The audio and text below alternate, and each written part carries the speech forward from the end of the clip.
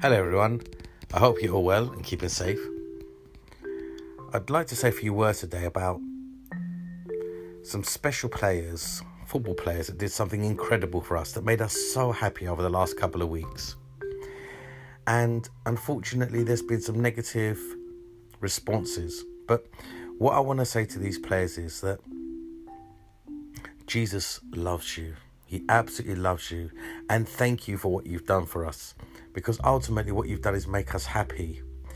And it was very hard for you, and you've absolutely achieved, because whatever we do in life, we have to go through the university of adversity, because that's just the way life goes. For example, with the team, you sometimes come up against a team who has gone through their university and got their degree and are in their PhD mode, whereas in footballing terms, sometimes you have to go through, primary school to secondary school to college and then university. But just because you got to university, which is the final, it doesn't mean you're necessarily going to get your degree, because once you're at university, you've got to work hard for the next 3 years to get your degree. And that's a lot of hard work. And that's where I believe this team has achieved. I believe this team has gone very, very far and been at college for many, many years. But finally,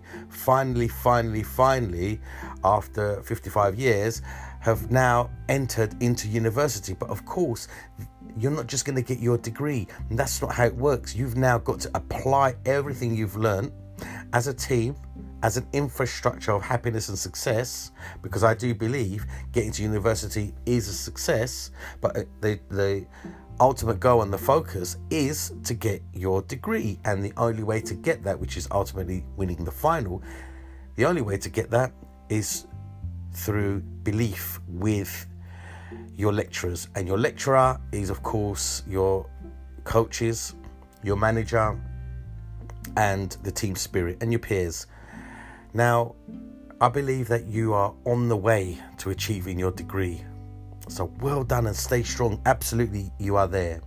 Unfortunately, there's been certain issues that may not necessarily be directly linked with people that love football.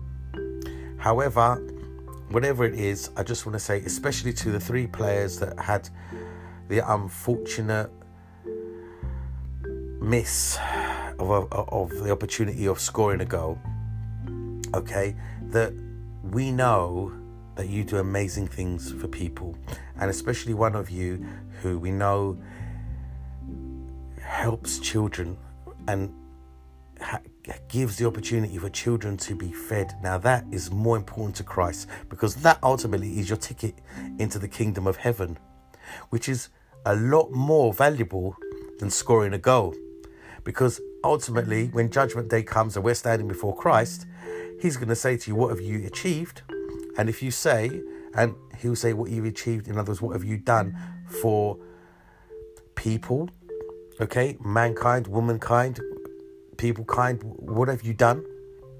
And if you say, well, I scored the winning goal, that's not the ticket that's going to get you into the kingdom of heaven. But if you clearly say what you have been doing, which we all know you have, and you're young boys and you're incredible inspiration, you're so generous and so kind, and you're doing such amazing things, that's what is going to put a smile on God's face. But I promise you, you've done nothing wrong, nothing at all.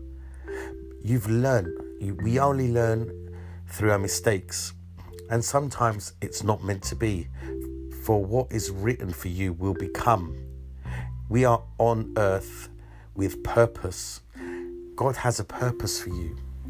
And I believe you're achieving that. And you've got to keep yourself focused. Remember, you've gone through the toughest adversity to get to where you are now. Okay? So see this as a springboard to push you and to drive you forward. But what I want to say to you is that people love you. God loves you. Jesus loves you. Stay in Christ, my friend.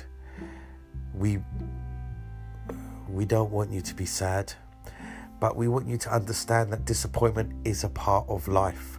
Okay? It is a part of life, and there's nothing wrong with that, because it generates happiness with experience. So trust God, stay in Christ. We don't know what tomorrow brings, but we know a God who does. Amen, my brothers. God bless.